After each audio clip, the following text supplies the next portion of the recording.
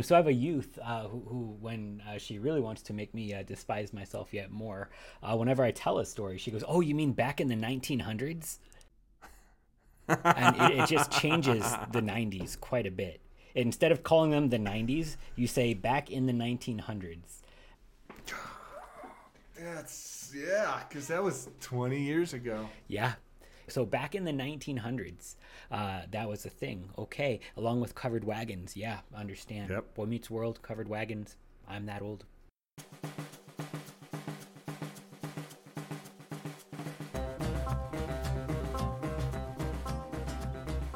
I would like you to talk about a new flavor, Cranch, that has just come out from Heinz ketchup.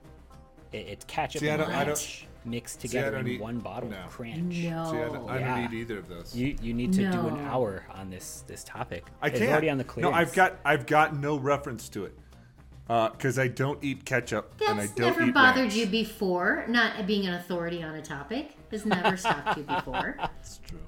It's true. I could do something. That's true. I mean, the name is offensive. With a K or a C? With a K, of course. Because like ketchup and ranch, so Cranch. I know, but sometimes it's catsup, right? It's never catsup. Sometimes it's catsup. This is America. America. It's America. Oh my goodness. Sorry, but George Washington didn't die so that you could call it catsup. Did you? He didn't die so you could call it ketchup. Oh. I didn't know that George Washington died during the Revolutionary War. He died. He did die eventually. I mean, eventually he didn't die. died. Just, yeah, he's not still alive. But he didn't die as a patriot. He would have. He was willing. How and I dare believe that's you, the sir. point, Goodman. He was willing. Okay. But sorry. He didn't die in the act of doing something patriotic. He was. He served his country and then he died. Maybe he said, "God bless America," and then he died. Is that how that works? Yeah. And that's why there's systemic racism, because he owned slaves and that was patriotic, and that's why America's evil. Got it. Now it makes sense. Now. No, I'm not going to do this with you for 45 minutes today. We're going to do a podcast and I'm going to go on my shut-in visit. You can do this in your own time. No, I like this. I like editing through this. No, editing through this takes hours. Hello, Internet! We are the Uncultured Saints. I'm Pastor Goodman from Mount Calvary Lutheran Church in San Antonio, Texas. And with me this day, Pastor Eli Lietzau from Wheat Ridge Evangelical Lutheran Church in Wheat Ridge, Colorado. And Erica Jacoby, the Executive Director of Higher Things from Higher Things. Higher Things Land. Yeah, that's... Yeah, this is good stuff. All the energy is I like how you just grabbed a hold and you took control of that situation. We're doing it. It's leadership. I don't have time for your shenanigans anymore. Tomfoolery. Don't we all turn out to be horrible human beings? Yes, because sometimes? original sin. We're not allowed to have heroes anymore. Except for Roy Pablo. And my favorite pastor, actually, Jonah. Which is what we're going to do, steering the ship right back on track. Ship, he will not be derailed. No, I see what you did there. That was a ship. I'm excited about this one. This is my favorite book in the Old Testament. This is my favorite preacher. This is a great story. What? You said pastor. Can I be nitpicky? He's a prophet. Yeah, I don't think he was a pastor. He was sent to preach. He's self-identifying. That's what he's doing because he was a prophet that didn't want to be a prophet and was dragged where he had to die in order to actually do his job. I know, and that's going to be fun to talk about. So, no, but this is what a prophet is. A prophet is a pastor who is sent to say something new. He does miracles. Yes, he was to care for souls. He did it in a different way because he had an immediate call and not a immediate call. A call apart from means and not through the means of the church. But he was sent by God to speak his word that people would hear and be saved. That's the definition of God's mouthpieces. The difference between a prophet and a pastor today is that the prophets, because they are called apart from the means of the church, you got to know whether or not you're actually supposed to listen to this guy, because anybody can show up and say, hey, God told me to tell you that we really need to build an Applebee's here. And thus a completely mediocre franchise was born. Don't check these facts. But how would you know whether or not to build said Applebee's? Well, there's two things. One, does this word of God that the prophet was sent to say coincide with the rest of the words of God that have been thus far delivered? And two, does he do signs and wonders? All of the prophets sent do signs to accompany these things, because the devil can do signs, but he can't preach the right word of God. And people who are not sent can say the right word of God, but that doesn't necessarily mean they're in the right place to be speaking to the right people. And so when God would send a prophet, he joins the two together, and like Voltron, you have a prophet. I know you want to raise your finger. Go. Which restaurant chain did the Bloomin' Onion? That's Chili's. I know.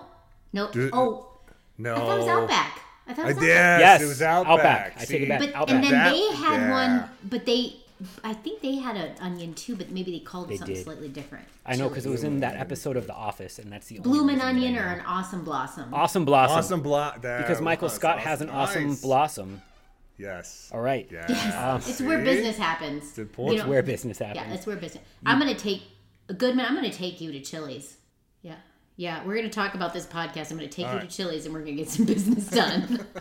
On the other hand, those who are called immediately through means of the church are the people like Pastor Lietzow and myself, who aren't sent to do miracles and aren't sent to speak new words of God, new revelations of God, but we're sent to speak that which was already given to us. And so the miracles that would be done in our ministry are those that have been laid out for us. The miracle that somebody would be saved by us splashing water on them and saying, in the name of the Father, Son, and Holy Spirit. The miracle that by preaching, even though we are yet sinners ourselves and have not earned the right or have not merited anything good to be done, even though we do not live up to the standards of the word that we preach, God would still speak forgiveness through us. It's a miracle that anyone here and believes, but this is God working through his church. And you say, how do I know I'm supposed to listen to this guy? And for those pastors today who are called through the means of the church, immediately you say, well, is he ordained as the church called him here? Then, yeah, listen to him, even if he's weird. A fun question that comes up with that too, that is interesting, that I think you could see in this story is, I think there are times when pastors have fallen away from the faith or let us down, or maybe they baptized you or your kid or something, and then suddenly they decide they're an atheist or something. That idea that that person standing in that office is not being a believer, or being holy, or being perfect, or whatever, is a requirement for the efficacy of the work they do. I might not be using the right theological term, so correct me there, but... No, that sounds right. We have the office of pastor that's doing this, not the man, right? Which is why in a lot of Lutheran churches we try and literally cover up as much of the man as possible during the divine service. We make him wear vestments. Yeah, we dress him like the table, the altar. We try and cover them up as much as possible so that the congregation doesn't see Eli, but sees a pastor standing in the stead of Christ. Right, because the church can't stand on your shoulders or mine. It has to stand on Christ's. Yeah. And this is how it's always been. And yeah, some of us, as it turns out, are actual sinners. And sin breaks stuff. Some. All of us are actual sinners. You might actually find out what kind, though. Because everybody likes the generic confession kind of sinner, like the I, a poor, miserable sinner kind of sinner. I can get down with. Everybody's a sinner. Nobody's perfect. But when you actually know what kind of sinner somebody is, when you know what they're confessing, when they say, I, a poor, miserable sinner, it makes it almost harder to hear the absolution for them. That Jesus said, I forgive you all your sins in the name of the Father, Son, and the Holy Spirit. But so firmly has the church always confessed that when God wants to work even through sinners, it's not to be questioned. That we had an early controversy about this with people called the Donatists, if you want to go and get all fancy-like with it. There are people who were Christians, and then because it was not safe to be a Christian back then, when a war broke out and enemies stormed the gates and said, we'll kill you unless you stop being Christians, they're like, all right, cool, we're not Christian anymore. After the war was over, they wanted to go be Christian again. Everybody was like, no, none of the baptism that you ever did count because you fell away from the faith. And the church has always spoken unanimously and said, it's a bad thing to deny the faith. That's certainly a sin, but no, the baptism is valid because it was God who did it, not the man. It rests on Christ. Peter. And How'd that go you. with Peter? He kind of denied a few times his Lord. 3 times. Aren't we all Peters and Thomases and all Do you think that's why the monster truck man always says Sunday, Sunday, Sunday? Whoa. No, I don't. I think you're going to have to provide an explanation for why he says it. If it's not Goodman's.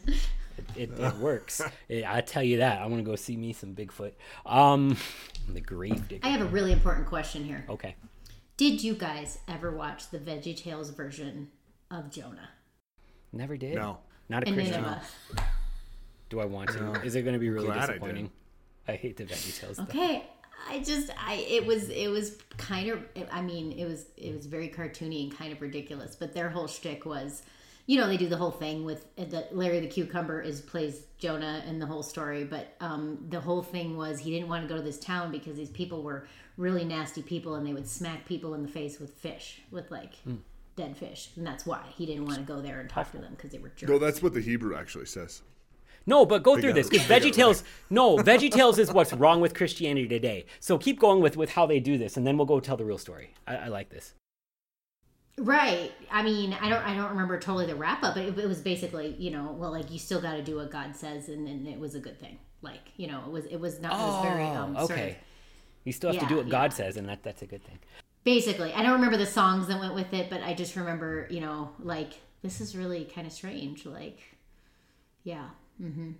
So this is my favorite pastor who doesn't want to be a pastor, because the word of the Lord came to Jonah, the son of Amittai, saying, arise, go to Nineveh, that great city, and call out against it, for their evil has come up before me. But Jonah rose to flee to Tarshish from the presence of the Lord. And I also actually think, I used to think along lines of the VeggieTales that Jonah just didn't want to get smacked in the face with a fish, which is the Hebrew, or that he doesn't want to die, because he knows what evil is going on there. They're killing his people, and the Lord is angry about it. I think now, though, that it's actually something else. If you read the whole book, you'll actually see what it is. The other reason I really like this book, it's really short. I didn't pick Leviticus and have to split it into 2 episodes like any. We didn't really read much of Leviticus aloud, though. There wasn't much reading of Leviticus aloud, so. Well, okay. Now, are you going to go into, because it seems as if yes. If you look at Jonah, 2 Kings 14, it seems as if Jonah, there's only a couple places where you get to hear about Jonah, the book of Jonah, but then you also get to hear about him in 2 Kings, where he seems to be a prophet during, 2 Kings chapter 14, right? He seems to be a prophet during the time of, who is it? Is it Jeroboam II? Who wasn't necessarily a good king in North Israel. And it almost seems as if to begin with, he's a court prophet. Court prophets aren't very good, right? Court prophets are all the yes men. It's the prophets that like during the Babylonian captivity for Judah, when Babylon was coming down and talking about how there's going to be this exile, and the only one who was saying yes, it's going to be 70 years was Jeremiah, and all the court prophets were telling the king, no, don't worry, this isn't going to last too long, it'll blow over. It was just a bunch of yes men. It would appear that Jonah, before he gets this legitimate call from Yahweh to actually be a prophet somewhere, he's this fake yes man prophet in the court of the northern king Jeroboam of Israel's court, just telling Jeroboam whatever he wants to hear. So can you tease out what you mean by legitimate call? Well, again, it doesn't say one way or the. I think it alludes to the fact that, like I said, he's a court prophet, meaning that he's not actually gotten this call from Yahweh in order to stand before the king in northern Israel, but he's there in the same way that you see it later on with the kings down in Judah when Babylon's coming down. You've got a bunch of these prophets who are quote unquote prophets who are claiming to be prophets, and they're saying all the things that the king wants to hear. right? We will have victory in battle. Don't you worry. Yahweh's with us because we're his chosen people. Nothing bad's going to happen to us. We can't go up to preach to anybody in Nineveh because they're not Israelites, right? They're automatically bad people outside of salvation type stuff. So it would appear as if Jonah's, to begin with, he's this court prophet who's sitting pretty, and now he's got this call from Yahweh. The word of the Lord comes to Jonah and says, now you're going to be a real prophet. And by the way, you're going out. You're going to go preach to people outside of Israel. I don't know. I just stole Harrison's thunder, so I apologize. No, actually, this adds perspective to it too, because from somebody who would be sort of a yes man along the way to what ends up coming from Jonah, from literally the entire book, I think is actually really impressive, because it actually seems like the one thing that Jonah is incredibly sure of is that God wants to be merciful to these sinners. From the whole way through. I used to think it was always one of two reasons that Jonah would not want to go to Nineveh, but instead hopped on the boat to Tarshish. I always thought either first they're going to fish slap me, and I'm not about that noise, or can I say fish slap? Or two. You can, yeah. It's really close. Just be really careful how to pronounce it. Enunciation matters now, yes. Or two, that if he goes there and he preaches that God will destroy them unless they repent, they might actually repent, and then he won't punish the people who are destroying his nation. So wait, you're saying that second part isn't it? I think it is. Okay. I think that's actually more and more becomes the whole thing. Don't you wish we could interview the therapist of Jonah? Like, what was he telling his the therapist of Jonah? I think, honestly, Jonah probably didn't have one. He's one to repress the whole thing. And you can tell because as soon as Jonah hops on the boat to Tarshish, you know what he does is he goes down to the bottom of the boat and he goes to sleep. He tries to hide from the thing. He represses it. Wave your finger. What? No. I'm not trying to be a jerk. Yes, you are. No, I'm not. Okay. So just to be clear, unless this is going to ruin the way in which you're setting this up, your assertion is that Jonah does not want to go to Nineveh because he is sure that Yahweh's actually going to accomplish what he promises. I believe that Jonah does not want to go to Nineveh because he believes that the word of God does what it says. And if he speaks and he doesn't want that for the Ninevites. If he speaks that there, they will be saved. And grace he doesn't want that. Yeah, grace is for me, but not for them. So he believed in God. He believes in the power of God. He believes in grace. He believes in forgiveness of sins. He believes in justification. He just doesn't want it for those sinners. There's sinners, and then like there's me a lot of times. Sinners. Yeah. See, this is my kind of prophet. This is my kind of preacher, because it's easy to sort of say, I understand you. You sin like me. You're in. You, however, I don't like. So your sins must somehow be worse. And so the one thing I don't want to do is look at you and say something so potent like you're baptized, or I forgive you all your sins in the name of the Father, Son, and Holy Spirit. And so this is a story about how God absolutely insists that his mercy be preached to sinners, uses somebody who goes against his will to do it, accomplishes it through them, and along the way, enacts how it will happen. So Jonah says, I'm not about this noise. He hops on the boat. He goes to Tarshish, away from the presence of the Lord, which is kind of cute that you think you can do such a thing. Where can you go? Right. And Where here, can you run? You see how he's processing it. He doesn't have a therapist. He doesn't have a pastor himself. He goes and he sleeps in the bottom of the boat. And he tries to just sort of will it away. Even as the great storm is being hurled against them, threatening to break up the ship, everybody's afraid. The mariners are freaking out. They're all crying out to their own lowercase g gods. They're throwing cargo off the boat, which means they're running all around past Jonah, because you don't keep the cargo on top of the boat. You keep the cargo underneath the boat. They're running around by Jonah, who's just pretending to be asleep, hiding in the back. He's sleeping, it doesn't say whether he's pretending, but and they're annoyed. They're like, what is with you, idiot? I think he's depressed. Right? I honestly do. Yeah.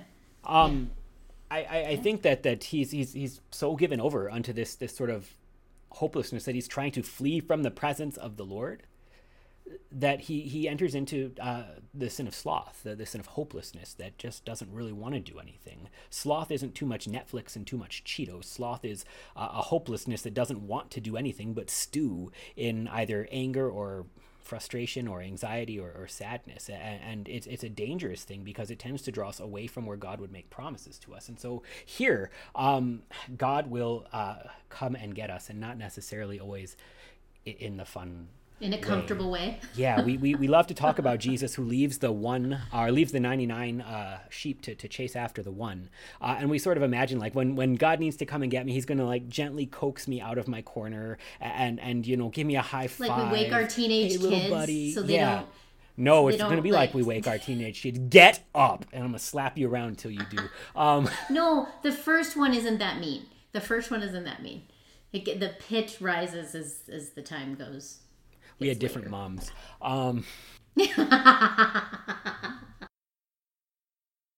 True, we did. God does get his sheep. God does chase those who flee from him. But sometimes he does come in loving kindness, and sometimes he sends a big storm. He goes to get Jonah.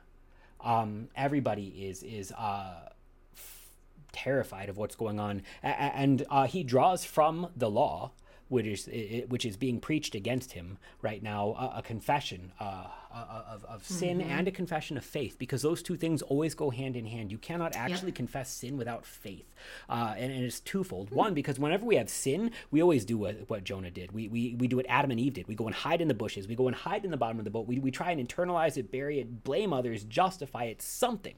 But for us to stand before the God who says the wages of sin is death and say, I, a poor miserable sinner, means you got to be looking for something other than death. You have to be looking for hope. But two, to actually stand face to face with yourself and make this kind of confession of this storm is here because of me. It's a recognition that God is enacting judgment. And then he says, just throw me in. It'll be okay. This is actually it, though. He's sacrificing himself for the people. Well, it is, but on the other hand, I think so. I think so. No. Or is he that depressed? I don't think so. No. It might be that. I'm gonna go a different way. All right. I don't think he's being benevolent, because I think these are a bunch of Gentiles as well. I think these are a bunch of heathens from his point of view as well. And he's more than willing to lay the objective facts bare, right? Mm-hmm. I'm a Hebrew. I believe this. I fear the God of heaven and earth. But I don't think it's his sacrifice. He's laying out the objective facts of this storm is here because of me. If I'm not on this boat, you will be saved. And yes, it does actually save them. But I think he's at the point where he's like, you know what? I don't care. It's not like I'm going to benevolently sacrifice myself for you. It's, hey, you know what? I don't want to preach the gospel to the Ninevites so much, and it appears as if Yahweh's going to force me. So toss me into the ocean that I might die. That's just it's better for me to die than preach the gospel. No, that's just it. That's the whole book. No. That's the whole thing about Jonah. Is it doesn't matter what he wants. God just keeps dragging it out of his mouth. So, Litzau, you're saying that he's like, I'd rather die than do the job I'm given to do. And God is like, saying? Okay, die than do the job that you were given to do. Yeah. That's the law. That's the law. But so what I'm saying is, yes, Yahweh actually works through all of these things of Jonah. But I don't think Jonah is actively sitting there and sacrificing himself. Maybe passively. Maybe Yahweh is doing it passively through Jonah. Right. But I don't think Jonah's the one who's doing, I'm going to lay down my life for these people today. No. Toss me overboard. That's why there's such beauty to me in this book. In the same way that you don't wake up early in the morning on Sunday and say, I can't wait to go and preach the gospel and have my sermon critiqued by little old ladies. In the same way, it doesn't matter what your intentions are. It matters what God insists on accomplishing. And here, he wants sinners saved. And so he uses Jonah, regardless of his depression, regardless of his anxiety, regardless of his just set aside his intentions and see his actions, see what God would do through him. And here, all of a sudden, again, wonderful confessions start pouring out. The people say, "O Lord, let us not perish for this man's life, and lay not on us innocent blood," because it should be guilty blood that cleanses them from sin. It should be the blood that is made sinful to carry away their death. It's that which knew no sin that became sin to take away our sins. So they sacrifice Jonah. They hurl him into the sea. And then the men feared the Lord exceedingly and offered a sacrifice to the Lord and made vows. And this is also why I think there was probably more than just a confession of law to them. It is not ever, ever, ever a preaching of law alone that creates and sustains faith. These men appear to offer sacrifice and meet vows before the Lord, which would have only come from also a gospel. Well, yes, which is why I think I see what you're saying, and I think we're saying the same thing, but we're not. Different. And I'm not. Yeah, I'm not going to get lost in the weeds. I am. I would rather not look at the actions of. You said look at the actions of Jonah, and I would rather look at first and foremost the way in which our Lord uses even the sinful, selfish actions of Jonah to accomplish his will. Like how Luther. Well, that's what I meant, but you just said it better. Like how Luther said how Jesus rides Satan as a lame horse to accomplish his will. When you're looking at it objectively, it looks as if Satan's doing all of these evil things during Holy Week and the crucifixion, and it's actually God riding Satan to accomplish his will.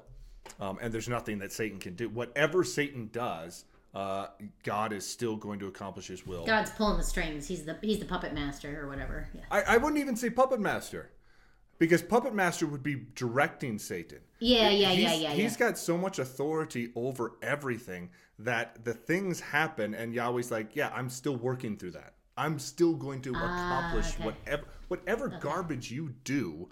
I'm still going to work good through it. Right. You can't. So you can't stop me. Caiaphas says it is better that one man should die for the sake of the people, and God just sort of breaks the fourth wall, looks at the camera, and smiles. Same thing with his blood be on us and our children. Exactly. Same thing. The blood curse. Absolutely. Oh, it's beautiful. And God just smiles at the camera. And in the same way, he's just like, wink, wink. Yeah. Here, awake, O sleeper, is what they say to Jonah. And again, this is foreshadowing. Whenever this kind of language is used in the scriptures, it's not for nappy naps. It's for the resurrection.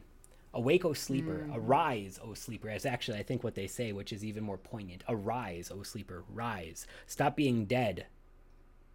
It's time to do stuff.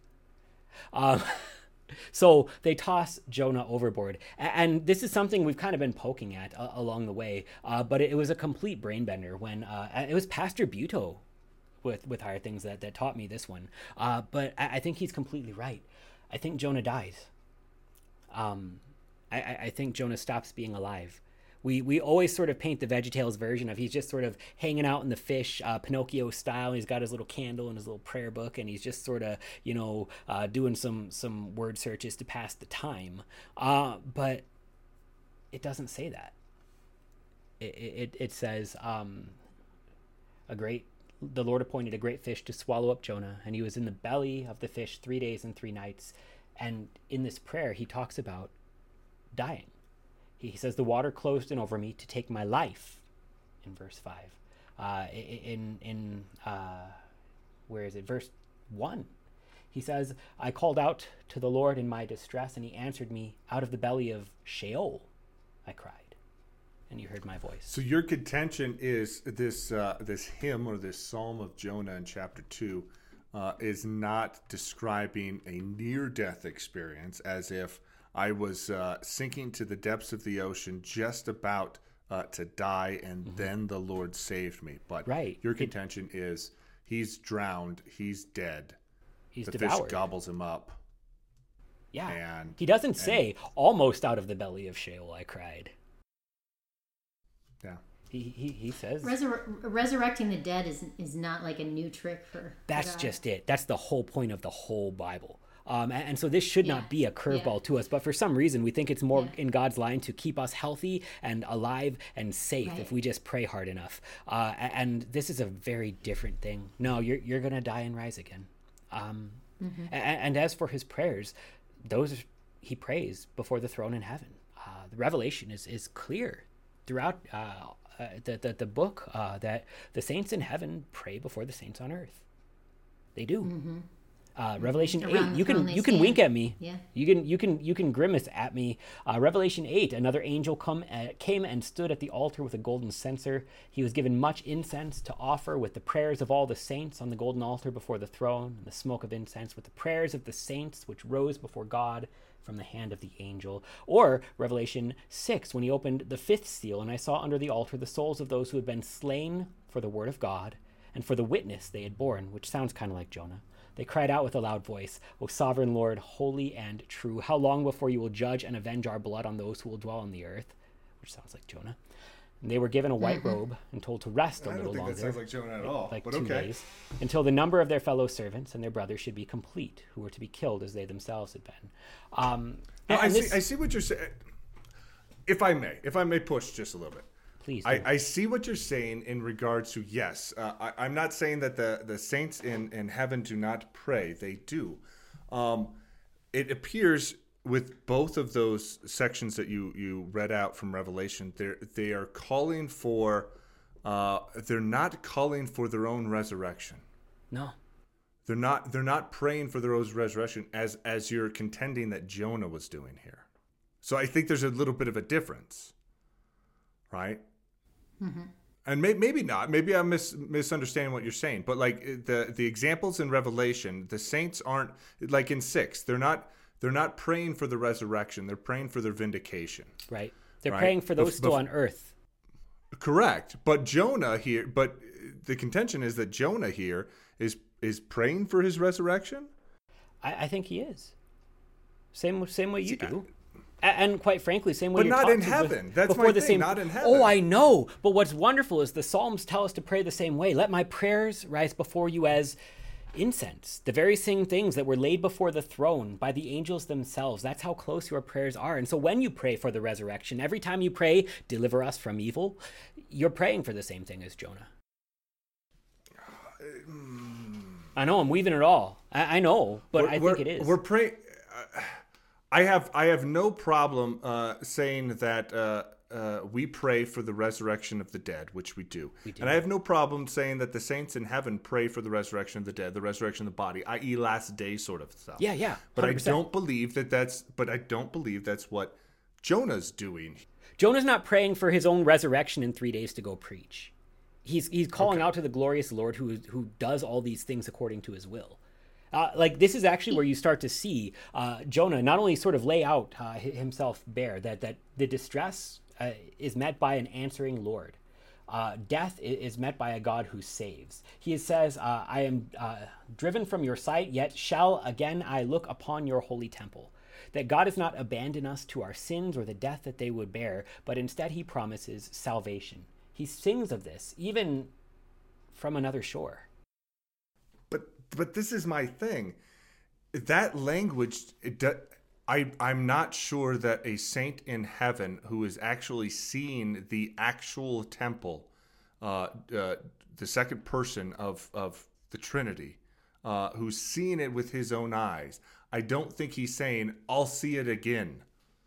I don't see that, because he's literally seeing what the temple, the earthly temple, is always pointing to. He's actually seeing that. If your contention is he's up in heaven, I think he knew it and was sent to preach it too.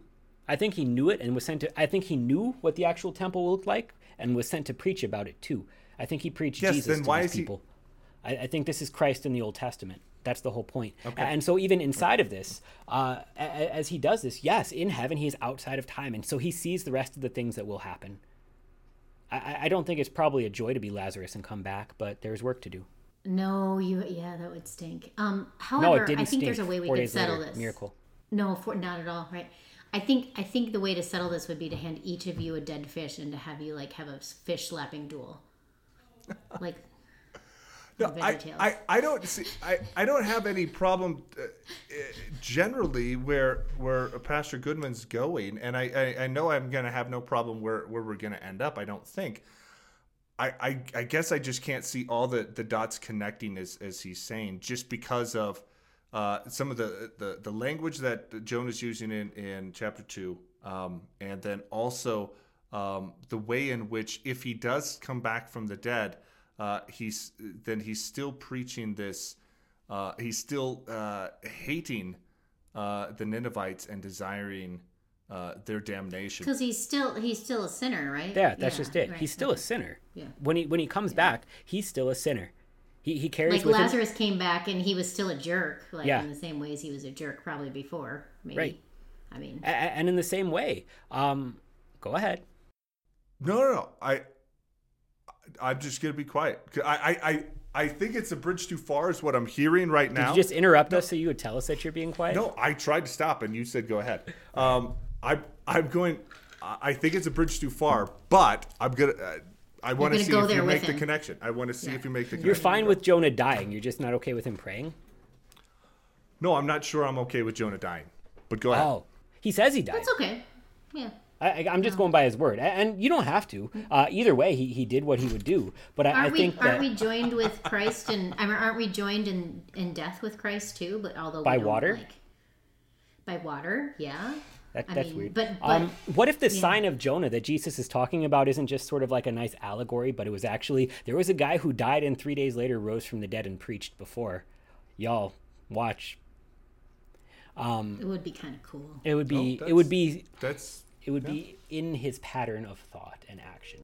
I wouldn't enjoy the being vomited part. I wouldn't either. I don't. But I think this is actually, and it seems like it doesn't matter, but when we talk about the prayers of the saints on earth that do ascend before the Lord as incense, most of them are fourth petition prayers. They're give us this day our daily bread prayers. They're the my belly hurts prayers, fix this prayers.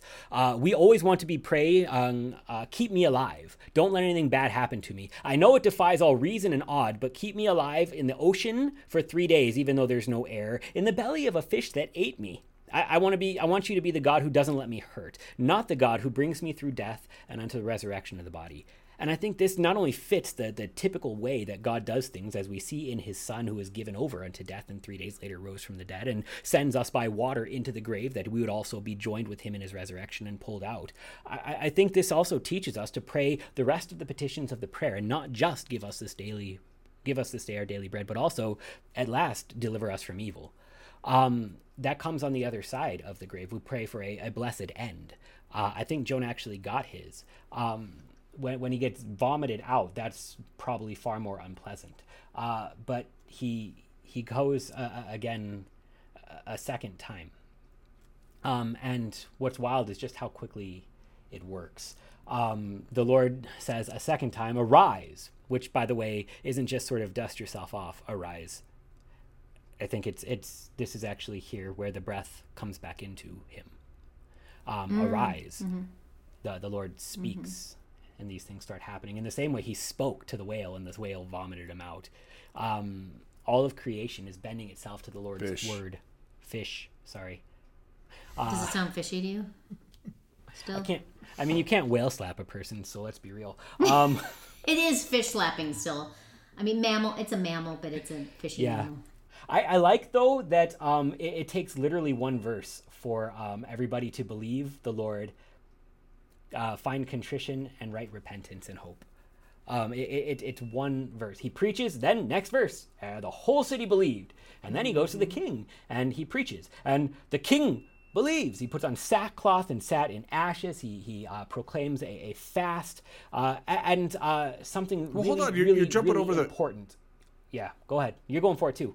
I was just gonna say you're jumping over the whole prayer, or the whole sermon.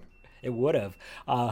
So Jonah calls out, yet 40 days and Nineveh shall be overthrown. But there's more that's happening, though. There's another sermon that we are not necessarily given to see because something else happens. The king who has heard all of these things, he says in verse 8, let man and beast be covered with sackcloth and let them call out mightily to God. Let everyone turn from his evil ways and from the violence in his hands. It's not just the turning away from sin that you see. It's not just the contrition in the sackcloth and ashes. It is the calling out mightily to God. And this is the thing that we always sort of mess up when we say repent, because we always love the be real sad, put on sackcloth and ashes. Show me how sorry you are. And then you can maybe get by in my book. Repentance is, every once in a while you'll find a pastor who knows a little bit of Greek and they'll say metanoia. There's a turn in repentance. You have to turn away from your sin if you're really repentant. But it's not what you're turning away from. It's what you're turning toward. Repentance is both contrition and hope, two parts. Contrition is produced in you when you are exposed to God's law.